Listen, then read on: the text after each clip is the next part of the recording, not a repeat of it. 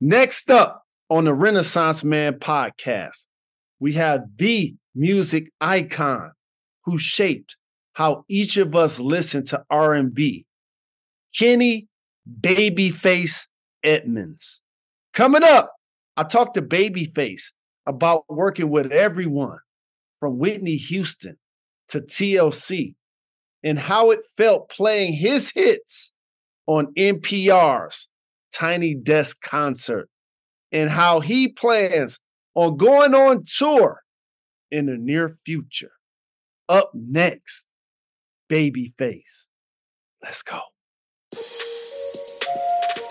Hi, I'm Jalen Rose, and welcome to the Renaissance Man podcast, proudly presented by the New York Post.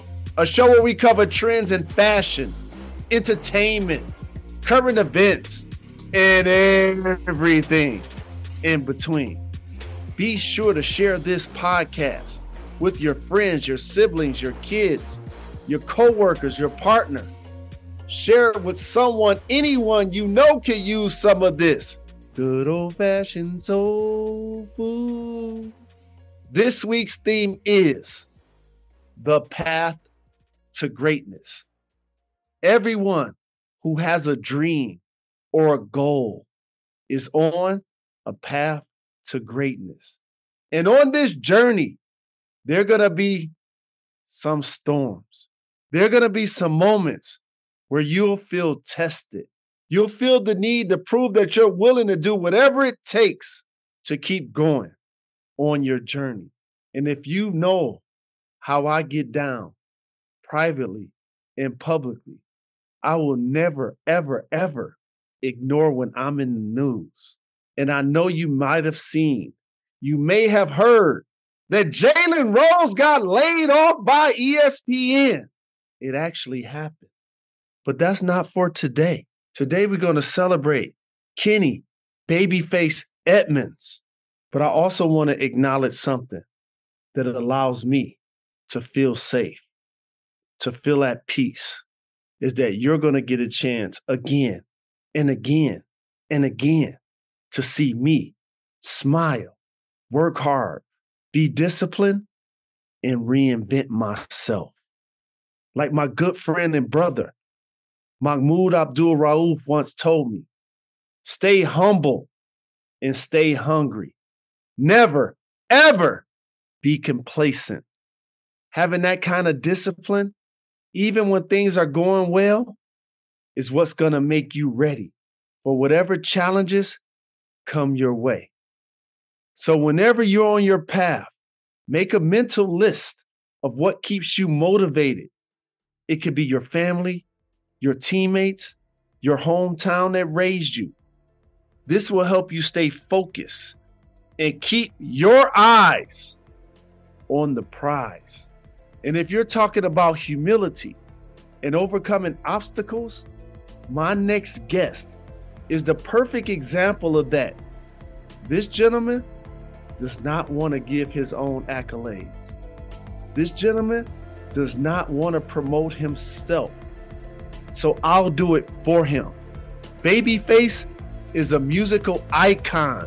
He's a lover of the craft, lover of music, and elevating the voices of others, especially Black women.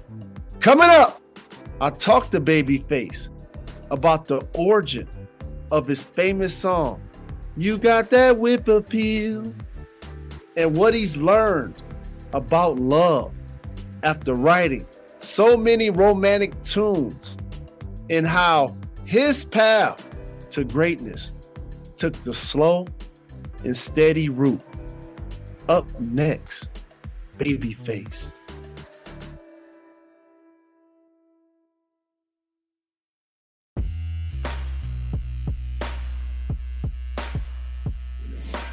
Buckle up, ladies and gentlemen. This is a special episode.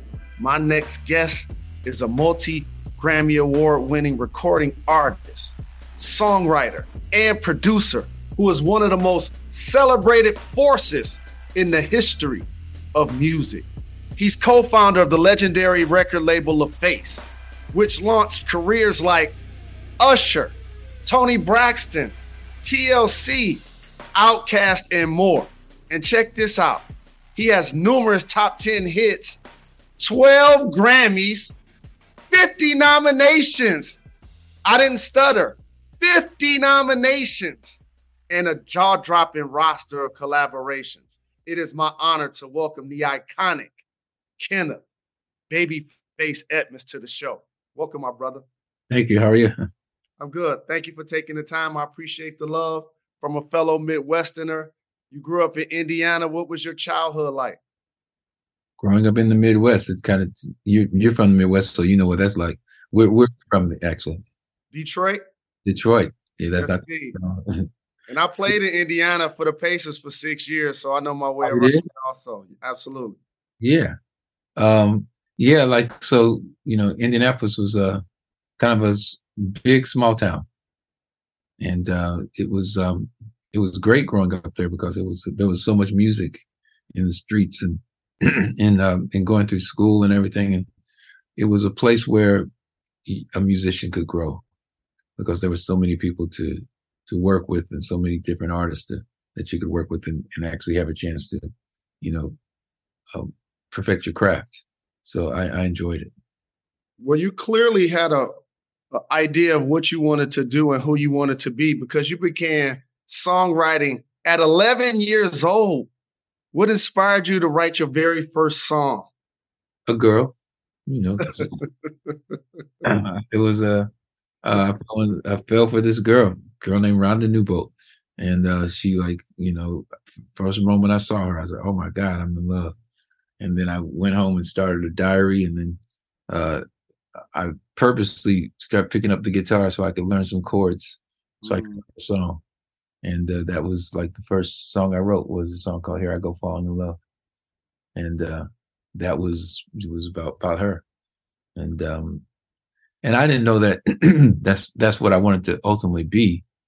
It was just kind of like my release, because I never played her the song. I was too shy to ever do that. So I just lived, I lived through my music, that was kind of my voice. What have you learned from writing about love and heartbreak since then? Absolutely nothing. You can write about it and sing about it, but it's different for everybody and every experience is different. So if I learned anything, it's never the same. It's not the same thing all the time. It's, and it is, but the whole idea of writing about it is, it's kind of a release when you're writing about it from your own pain initially, but then when you're still even doing it for other people and you see what they're going through, then there's also something comforting about that, being able to tell someone else's story. I've seen Smokey Robinson talk about writing for so many different artists and being inspired to do so. For you, what is it like to pen songs for other people and understanding that song can go on to be a mega hit that you basically coined and delivered to someone else? I think that was not something that I initially, when I was writing songs, I think I ultimately just wanted somebody to sing it and see how it felt and hope that it felt good. Didn't necessarily know things would turn into big hits. And when they did, it was wonderful, but it wasn't like I ever wrote it and I thought that everything was going to turn into that. So I crossed my fingers every time. I would only just write something and hopefully in hopes that people would like it and the artist would like it. And sometimes a lot of times the songs weren't written specifically for that artist. They were songs that I had just written. Say, well, let's try this one. Because I just like to write songs all the time. What was it like to be in the studio, write songs, and work with the late, great, legendary Whitney Houston? Whitney was, it was always great working with her. She was always a lot of fun. She didn't necessarily like to spend a lot of time singing. She liked to get in there and get it done. And so if it was harder for her, if she wasn't a voice one day, then she probably would just stop immediately and say, we just got to try this another day. And I always appreciated that because I hate banging my head against the wall on something. knowing that you're probably not going to get it. So we kind of had our own language with each other, kind of knowing when to go and when to stop. And it was, from the very first time of going in the studio with her and hearing her sing behind that mic, and it was always an amazing thing to hear this amazing, vocalist that to me was my favorite of all time. So what a blessing that was. Your fingerprints have been everywhere in this industry, not only discovering talent, but being very talented yourself in writing. What was it like, your initial introduction to TLC? TLC was, I met Lisa and Tion before Chili was in the group. There was actually another artist, another girl that was part of the group initially that ended up changing because she just didn't quite gel with them. Mm-hmm. And so she ended up leaving, and we were trying to find the right, that right third person. And funny enough, Chili was, there's another group we had called Damon. Chili was a background dancer for them. And she just had that look. And one day we just asked Chili if she could sing. And she sang a song for us. She said she's got a voice. And then we tried putting them together, and they were incredible. Their personalities, the Left Eye was brilliant. And, conceptually, the things that they would come up with and the whole album concepts and the whole way that they kind of just rode, it was coming from them. And it was incredible to watch these girls turn into, these megastars overnight. It was unique in a situation. It was a unique situation that no one could have predicted that it was going to go like it did. Mm-hmm. That's when it's great, when you don't really know, and then something happens like that. I was recently at a birthday party, and there's a young gentleman performing named Usher Raymond. Yes. Mm-hmm. And I consider him a friend. We have the same barber. Can you recall the first time meeting Usher, being introduced to his talent, and what did you think that he could become? Because he's really become an iconic artist in his own right. Yes, he has. Usher. The first time I saw Usher was in LaFay's office when we had the room full of our employees, and everybody was there working, and Usher came in to sing, and he was just a little kid. I don't know, he was like 13, 14 years old. Wow. And maybe younger. Can't remember exactly, but he came in and he sang End of the Road. And he went up to every one of these girls that were way older than him, and he's flirting with them. He went all the way in, and like, you knew, okay, this kid's going to be something. And it took a little more time to get him there, but I knew then that he had something, and he's proven over the years that he's had something, and for him to be the icon and be as successful as he is and still in the game, it speaks for itself. I'm very proud of what he's done as an artist. It seemed like every person that you've influenced, and I appreciate your humility, gold, platinum, multi-platinum, diamond. Outkast went diamond, one of the greatest rap groups of all time. What about your introduction to Outkast? Outkast was clearly brought in by Organized Noise, and they were clearly like their own thing. And they, we were lucky to be in Atlanta and happened to be the company that got them. Mm-hmm. Wasn't just by the sense of us starting with a label there and being the place that people would want to go to. We got blessed in that, because they clearly, Outkast, for a for the first hip hop rap act that really kind of came out of Atlanta and really changed the game. Mm-hmm. And so um, so respected from um, every genre, and people give them so much respect, and it's crazy to think that we were part of that, and part of, and to this day, you know, Outkast still, the name and Mm-hmm. the music that they created, it's forever. And I noticed something as I was naming those artists. It highlights how the game has changed a lot. It seems like that was an era where you cultivate and you navigate an artist, and it's kind of like putting it in an oven. Versus now, it's like a microwave generation based on the internet and social media. What do you see as changes in the game as it relates to developing artists? Yeah, I think the thing is that things move so fast. There's not a lot of time to develop artists. You know, they you can put a record out and put a single out, and if it goes, they didn't have any time to really, grow, to, work their, practice their trade, um, get in front of audiences and learn how to perform, um, learn how to be hot. You know, Mm-hmm. there's no training ground for that because everything is so immediate. It doesn't take the same kind of time anymore. Right. So, um, and look, we used to say the same things in the past about, cookie cutter, all the songs sounded like in the 90s. We used to get that same thing then, and Mm-hmm. you get the same thing now. So it's all cookie cutter and all sounds alike. There's always been those things, but Mm-hmm.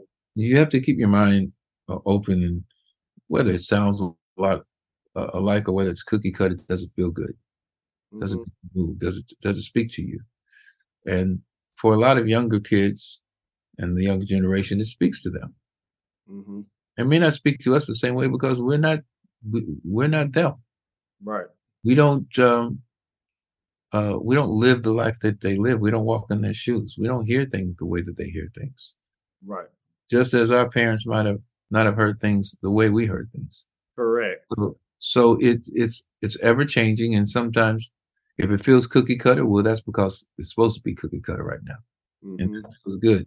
And what I always try to do is not be negative about it and try to compare. I try to listen to and see what is it that people like about it. What's speaking to them. And many times it's just the way that they're saying the words. It's what they're saying, is what they're talking about. That we don't relate to the same. Love songs are not the same kind of love songs, but they don't talk about love the same way. Correct. It ain't, nah, I ain't gonna be love each other like that. It may come back one day to a certain extent, and then there are ours that certainly go there in their own way. Um, Giveon, he'll have a love song. It'll be different than the ones we did, but nevertheless, it's showing some vulnerability and things. And there's other artists that do that as well. So it's just different than what we did, Mm-hmm. and I just try to listen and learn from them as well, and learn what um, their language of music and their language of love. It's better to listen with open ears rather than with judging ears. And that's why you've been able to continue to not only have an illustrious career, but I would say continue to stay current always. That perspective allows you to do that. And on this show, I always like to acknowledge because there's so many young people when you ask them what they want to do for a living. They want to be an artist, they want to be in entertainment, they want to be in sports. And I like to get candid about the struggles that can come with major success.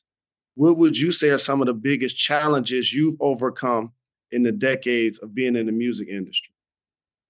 Well, for me, everything was a slow grind. So I didn't have overnight success. And so, um, and I had the same issues as everyone had, signing contracts that weren't great and getting taken advantage of, all those things. And, so the more you can read and understand exactly what you're signing, and when you sit with an attorney, when you're going over things, actually sit and go over the paperwork to actually try to understand the business that you're in, so that you don't have any surprises later in terms of what you signed on for. Um, and I think more importantly, um, there's this thing with artists where um, the more you can have control over your own life, not only just financially, but also creatively, the more you can not have to depend on another writer or another producer in order to, there are so many things at this particular point available to you that wasn't available as I was growing up, like on YouTube, where you can sit there and you can learn how to work any kind of whether it's Logic or whether it's Fruity Loops. There's all different kind of programs that you can learn how to do music. And today with samples and everything, learn even just GarageBand. There's so many things that you can do to learn how to become your own artist. And the more you do that, and the more you mess with it, then the more autonomy you have, and the more you can make those decisions and not depend on others. Right. And that's coming from a writer, producer, artist perspective. And I think that so many times people just kind of put their hands up and think they can't do it, but there's so many things at our hands right now with these computers, with social media, with everything, all right there. If you just do the research and start and work on it. How did you get your nickname? My nickname, funny enough, came from Bootsy Collins. Ooh. And which was really funny is I just walked in the studio one day. The deal was doing demos with them, and I walked in the studio and he just yelled out Babyface. Wow. Yeah. The legend, Bootsy Collins, gave you your nickname. Now, I'm pretty sure by now you've paid attention to, there's one Babyface, but there are a lot of babies now. Yeah. There are a lot of faces now. Yeah. So it's only right to ask you, can you give me your top 5 songs that you've written that you consider baby making music? And that's a good question. I don't know.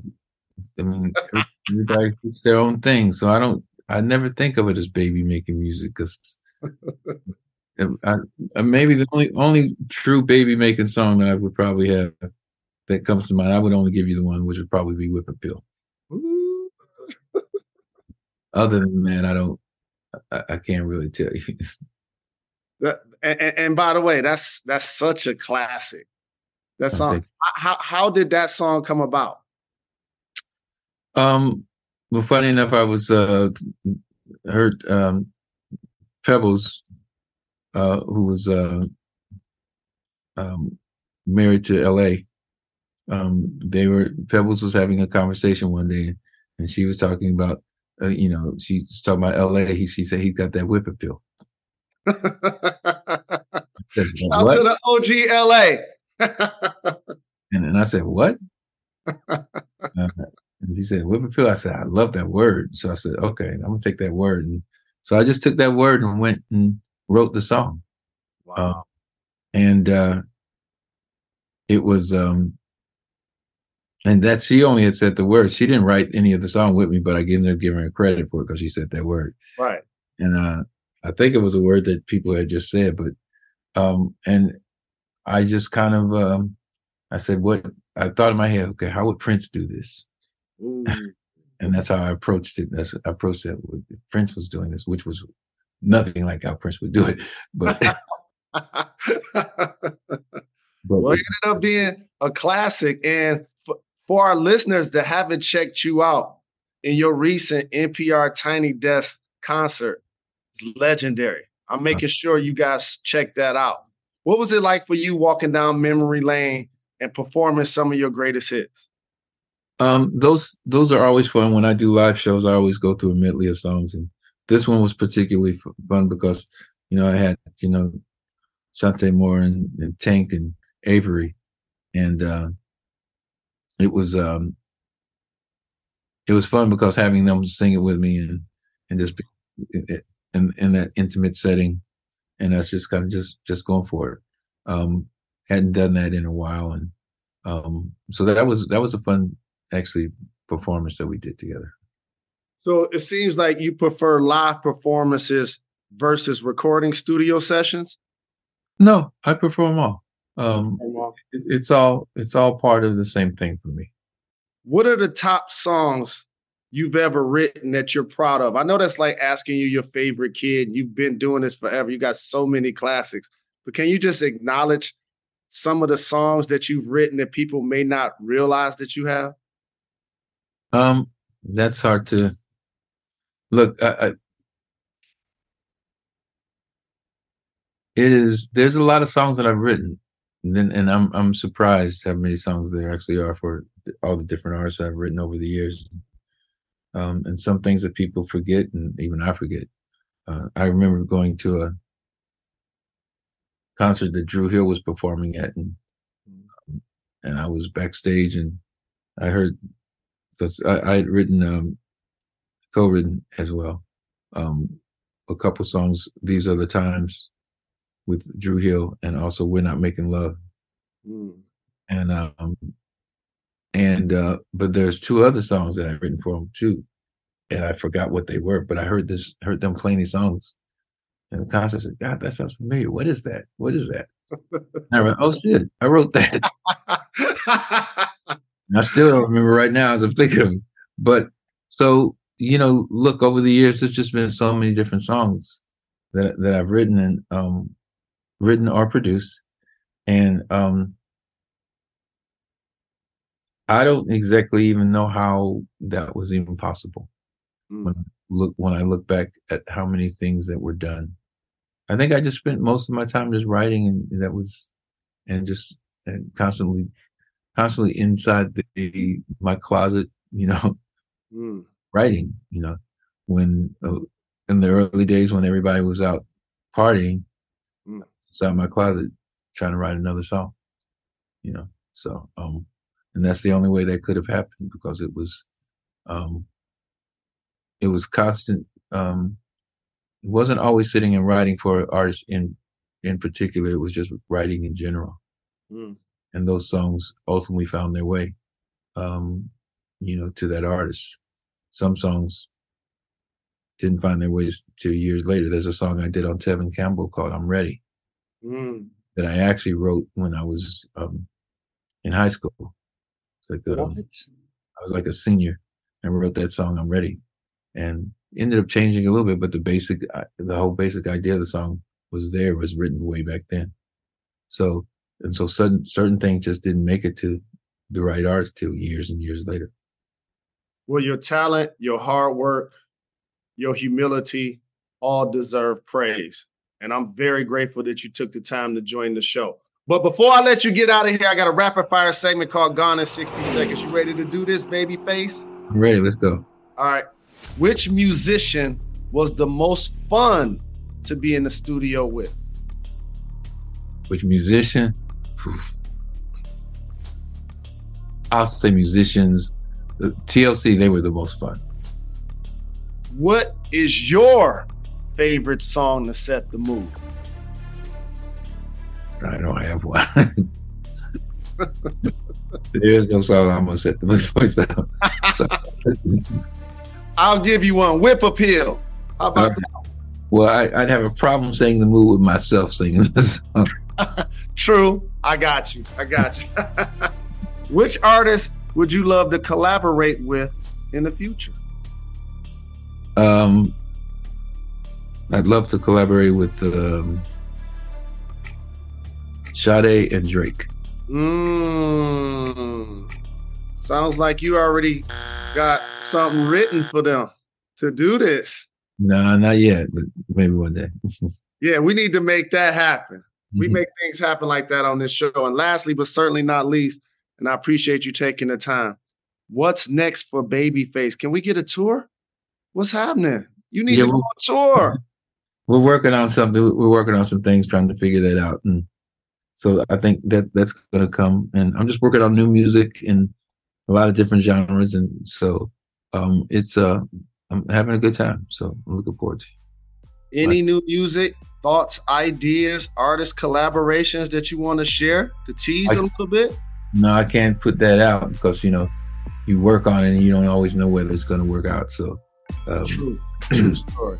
Well, I appreciate you taking the time. I'm a huge fan, and I can't wait for the tour because I'll definitely be there to support you. Appreciate you taking the time, Babyface. Appreciate it, buddy. Take care.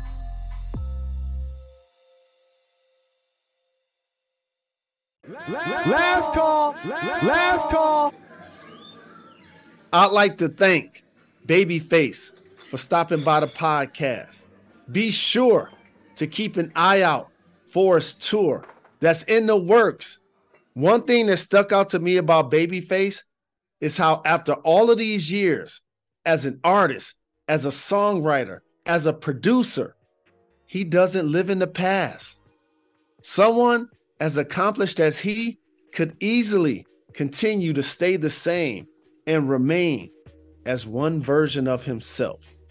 He is open to evolving, and we should all try to do the same. So I ask you this: what are the ways that you have opened yourself up to change? Have you switched jobs, careers, motivations, moved to a new city, a new relationship, embraced a new way of doing something in your life? Whatever it is, just remember, keep reinventing yourself and never, ever stay complacent. I'm the Renaissance Man. See you next week.